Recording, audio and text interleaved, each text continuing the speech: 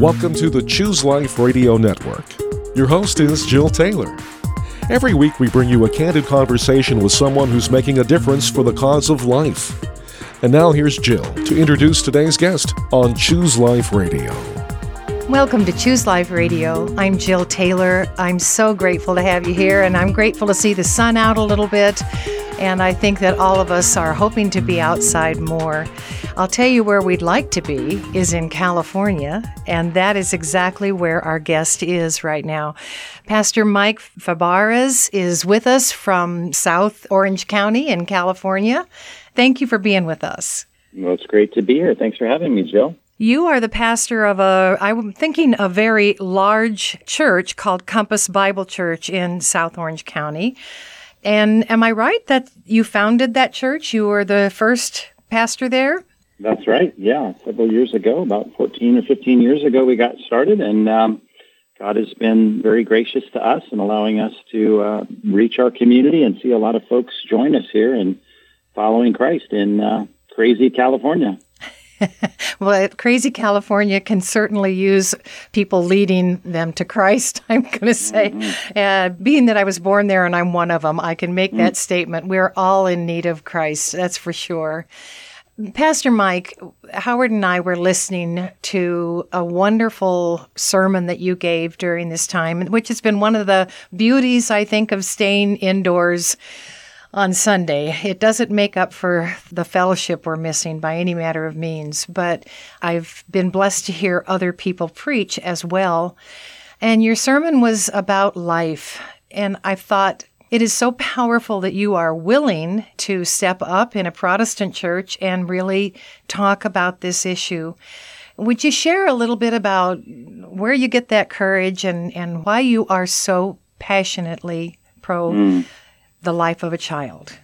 Yes, well, I think obviously our whole direction in life ought to be given to us from God's Word, and it is hard to read God's Word without understanding the sanctity of human life, that this is a gift from God, that every human being is made in the image of God, and that if we do not define life as worthy of defending and protecting from the point of conception, then we're going to have to come up with some arbitrary point after conception based on who knows what, something subjective, some kind of performance, something that we think is acceptable or worthy of life, and that's just not our position. We recognize the Scripture maintains the value and sanctity of life, and that is certainly the objective reason that I am so passionate about this, and I think we need to not cower in front of a culture that wants to tell us we're crazy or has different values. But it became very personal to me about 18 years ago when my third child was diagnosed prenatally with what at that time was understood to be a terminal illness. They didn't even think my daughter would make it to the point of her birth.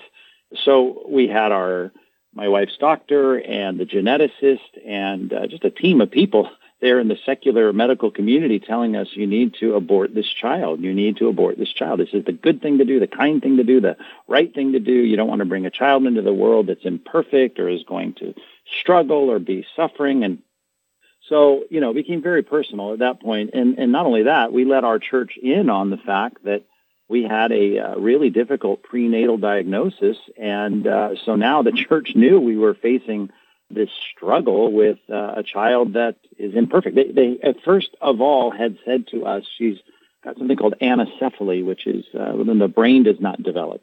And so they were confident that this baby would not make it to a live birth. Well, they misdiagnosed her, actually, and she ended up having hydrocephalus, which is the swelling of the ventricles inside the brain because of the herniation of the spinal cord, which is commonly known as spina bifida, and very common for the ventricles in the brain to swell. And on a ultrasound, certainly back then, almost 20 years ago, they couldn't tell the difference at that point, at least the tech that was doing the ultrasound on our baby. So we finally went to a doctor that was willing to work to save the life of our child. And that change in the diagnosis, of course, we realized that not only did she have an opportunity to not only be born live, but she could have an opportunity to live and live a fulfilling, fruitful life. Not that mattered. If my daughter was going to die in the womb, right, I wanted it to be in the protective space of my wife and her mother and not be the intrusive stainless steel instruments of an abortionist. So we were committed to this life no matter what. And when people would say to us, well-meaning people, our non-Christian neighbors, you ought to end this child's life. I often said snarkily and sarcastically, well, we're going to give her a try for a few months and see what we think. And, if at 6 months we don't really care for her, we'll put her down then. Well, of course, they're aghast with that kind of logic. And I asked them, what's the difference? What is the difference? A few months of familiarity, right? And I said, this is absurd. Of course, we're not going to abort our child. So this became something that was interwoven into our own personal story as a pastor and a pastor's family.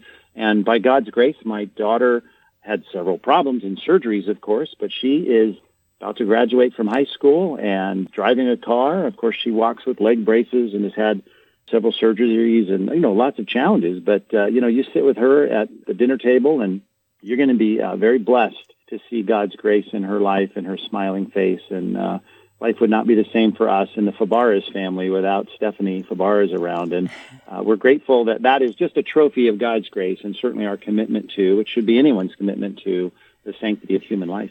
I think that's a powerful statement that you're making, that I'd rather my child die in the protected womb of her mother than have some doctor pull parts of her out. I'm just so blessed by the difference in those pictures.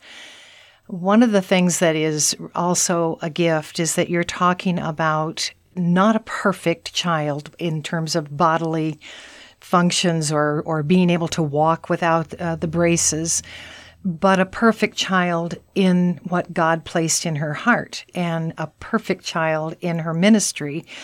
We have to stop saying we will only accept a child that has no deficiencies, no inabilities, no problems that we don't think we can fix or live with.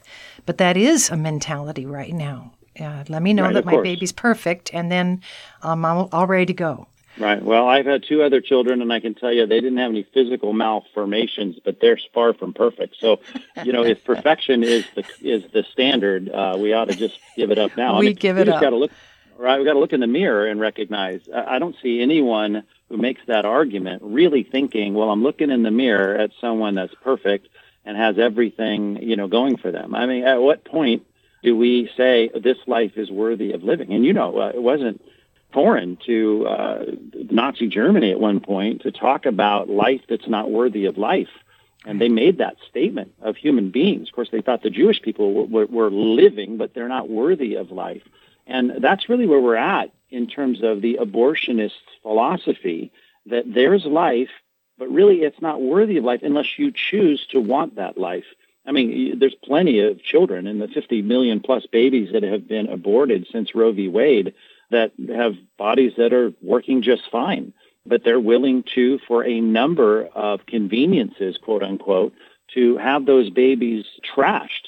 That is horrific, and it should be horrific. And I'm hoping that maybe through technology, even people that are refusing to look at this might start to say, wow, we really have a human being here. For all these people that want all science to govern it, right? There's nothing more scientific than a preborn child being 100% human being. Watch the shell game they play, right? The shell game they play is, well, it may be genetically a human being. And there's nothing I can say that's not human about this baby. But, it's really not a person yet. And that distinction between personhood and humanity, right? I'm just saying, well, what kind of artificial definition is that? When do you think someone is a person? Well, then we're playing the Nazi Germany game, which is, hey, I'll decide when life is worthy of life based on what I think a person is. And that is insane, right? This is the insanity of our day, where you have over 40% of the conceptions in Manhattan being sucked down the abortionist sink. This is insane, right? And I don't want to get worked up here, but I haven't preached for a while in a pulpit, so give me a break, Jill. I gotta preach every now and then. I mean, this is crazy what we're doing, and I'm hoping that maybe, just maybe, even in the common grace of God, more people, they may not be Christians, they may not be religious, they may not even believe in God, but they'll say, wait a minute, what are we doing? I would no sooner go to a playground and look at elementary school kids and say, well, that one's in a wheelchair, and this one seems to have problems, and this one right here, I don't like the way they look. I'm just going to kill those children. We wouldn't as soon do that. And I would hope that even people that are not Christians, atheists, agnostics, would say, I'm not going to do that with preborn children either. Why would I decide I don't want to have this child You don't have that right. There's something about the sanctity of life that has been recognized. Think about it. Jill, do you know that this is not a new discussion, right? Not only can you look back at Exodus chapter 21, but you can look in Hammurabi's code, right? The Babylonians, right? This is 1750 years before Christ. They made rules in Babylon that said you cannot intentionally induce a miscarriage. There were laws against that. Tiglath-Pileser, he comes up in the biblical account in the Old Testament. He's the Persian king. And the Persian king, he had a law code. The Persian law code was that you could not abort a child. There were penalties for that. You've heard of the Hippocratic Oath, right? Even the Greeks, the commitment of those doctors were back. I mean, this is back in ancient Greco-Roman days. I will not give to a woman an abortive remedy, quote, unquote. Those were the rules. And when it comes to that, you got to realize, how did they get all that? They didn't go to Sunday school. They weren't a bunch of fundamentalists picketing at the Washington, D.C., because they're just using common sense. Human life is worth protecting. You can be a Babylonian, a Persian, or a Greek from antiquity and understand it. And I'm hoping today a lot more people, because they're listening to your program, will start to understand that. Yeah. I want to take another look at it, a way that we find ourselves recognizing the death of a child. But before I scoot that way, I want to talk about the fact that I think we have become a group of people in our nation that really worships earth and really says we have to take control of the earth. We have to protect it from too many people. And so therefore, this is, COVID-19 is a great opportunity for us to see a number of people die that this earth can't balance. We can't handle it. Well, absolutely. We live in a crazy, crazy day when people, it's what Romans chapter 1 said, right? They've rejected the glory and greatness of God, and they're worshiping and serving the created things, the world, the creature. If you really study the environmentalists of our day, right, we have an environmentalist movement that would just as soon, as a matter of fact, I've read it, and I wish I had the quote in front of me right now, that they hope that there's a good pandemic to come and weed out the earth a little bit, so that we can have more room for antelope and jackrabbits, right? And if you don't have a biblical worldview, which is ingrained in people's conscience, but they work hard to suppress it, you got to realize you're going to come to these kinds of crazy thoughts that I would rather have cockroaches, right, having free range on the earth. But you know what? Let's just kill a bunch of people with a good pandemic so that we can have earth kind of restored to its natural order. Listen, the earth was made for human beings to thrive. Of course, we're to be good stewards of this earth, right? But we're to thrive and utilize this for human flourishing. And that's not what the radical environmentalists are worried about. Well, you are listening to an incredible pastor from California, and his name is Pastor Mike Fabarez. You are in for another treat on the other half of this program. Thank you for joining us today at Choose Life Radio. We will be right back. Thanks for joining us today for the conversation here on Choose Life Radio. We are a listener-supported ministry. Your tax-deductible gift today helps educate hearts and minds on God's wondrous provision of life. If you'd like to send a generous gift and help us continue broadcasting on this station, you can visit our website, chooseliferadio.com. Click on the Donate button and follow the directions. When you make your gift, please indicate the call letters of this station. And while you're visiting chooseliferadio.com, we'd love to hear from you in other ways. You can email Jill directly or connect through social media. And remember, all of our past broadcasts are available to you as podcasts in our archive section. So visit today, chooseliferadio.com. This is Jill Taylor. Welcome back to Choose Life Radio. We are in the midst of a very good discussion with Pastor Mike Fabarez, and he is sharing incredibly good information on why, as Christians, we have got to be solid on the gift of life that God gives us. Pastor, you're no stranger to radio. You're excellent with what you're doing with us today. Can you share how Focal Point has been an effective tool for you in spreading the word? What kind of feedback do you get? Yeah, well, we don't always get great feedback. We get a lot of good feedback, but I really have, I guess, just doing this in Southern California, recognize that I can't preach just things that the culture is going to like. I've got to preach the Word of God. Of course, I have to apply it to our generation, but I really can't be too overly concerned about who is listening outside the window. And when someone came to me years ago and said, well, can we put this on the local radio station? And I said, well, sure, I guess. And so we started on one station, and now we're on, 800 stations. I recognize that now there are people kind of outside in their cars that would never even go to church listening on XM satellite radio or the local stations across the country. Sometimes it's provocative to them, and I'm hoping that I can do more than just repeat biblical platitudes and these statements that we have our Christian vocabulary. It just really, I want to define what we mean by all these things, and I want to get right to the point. And so I think some of that forthright discussion has been good to start an exchange. I mean, my assistant just dropped a couple letters on my desk here of listeners that are writing, and they're not always happy, but it gives us a chance to interact with people to say, you got to think about what you're doing. When it comes to abortion, certainly, our culture needs to wake up. And that sermon on abortion and the problem that you heard, I just know it hit a chord with a lot of people that maybe are rethinking this. And for that, I'm so grateful. That's very powerful. And again, I think in our Protestant churches, we have got to have pastors who have the courage to say, first of all, yes, there might be someone in your congregation, but by not talking about it, you don't heal them. They still have this grief and this guilt, and they still know the exact day of that abortion, and they still know how old that child would be.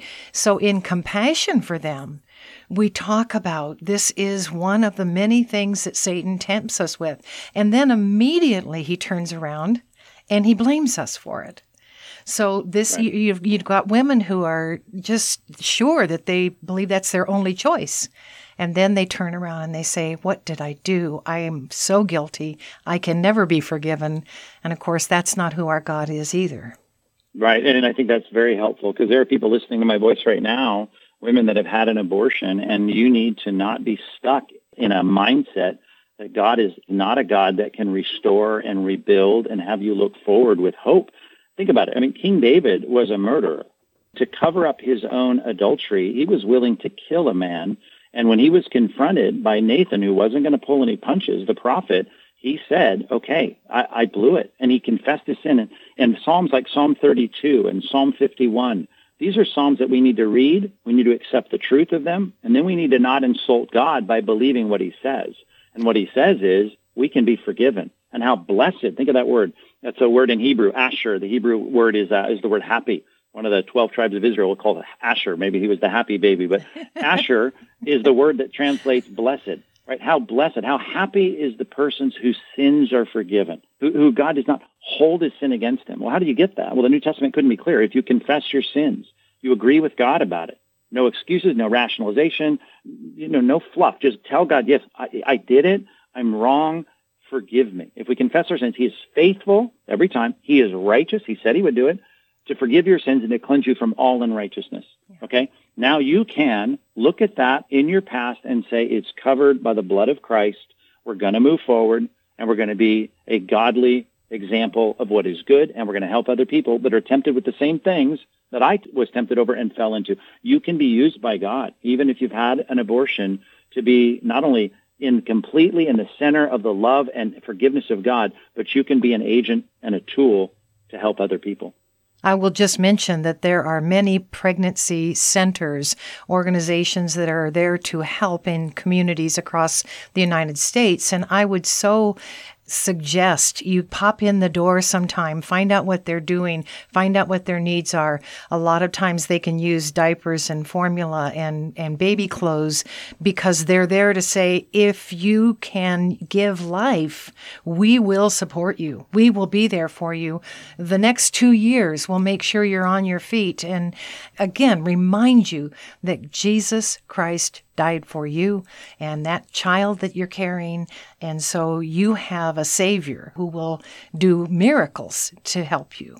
And, that's pretty important. So if you can, look for a center and get involved, just like Pastor Mike is. He's involved. He is really involved. And this is so powerful to hear you speak. Pastor Mike, I brought up something in our conversation. I believe that many of those babies are indeed targeted.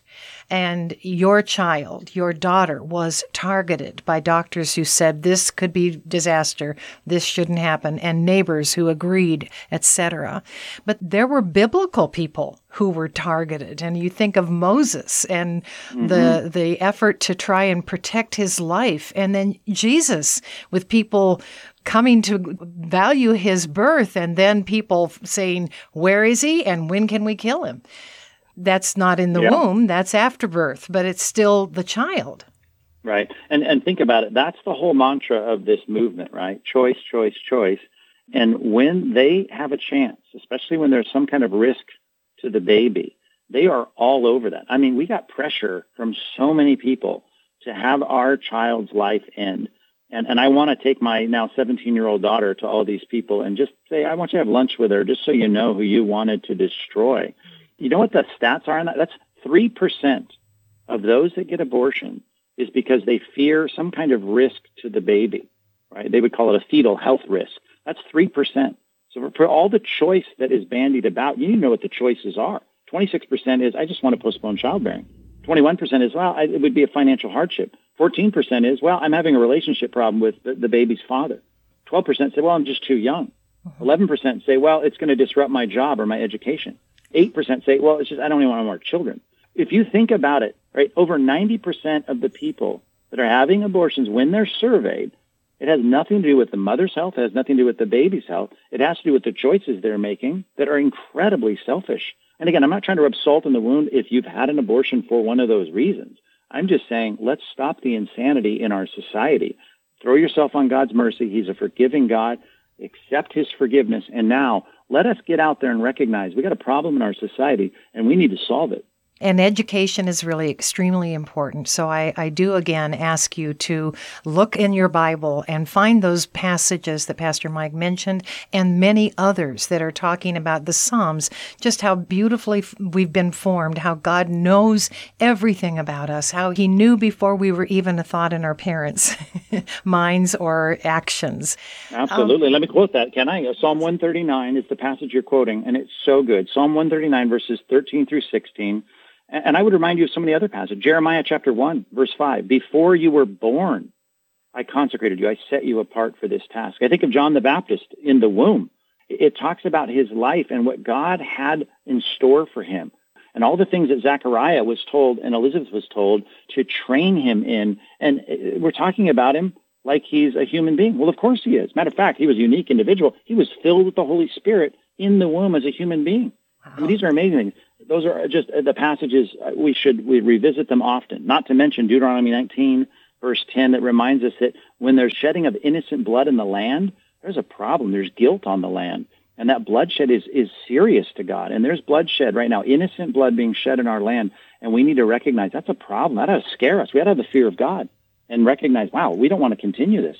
Pastor Mike, how would you encourage people as we close this program? How would you encourage them to pray, to be involved, to be willing to adopt a child that someone says, I can't be a parent, but I'm willing to give birth? Right. If someone dropped off a 6-month-old on your front doorstep, I don't think you'd slam the door or take the child out and put it for the trash to pick up. You'd be like, that's a life. I need to do whatever I can. If I can't deal with that life, I need to find someone that can. And so you need to realize the sanctity of that life and say, let's treat this unborn child as though this were a born child. How would I react? And I think all of that can change everything.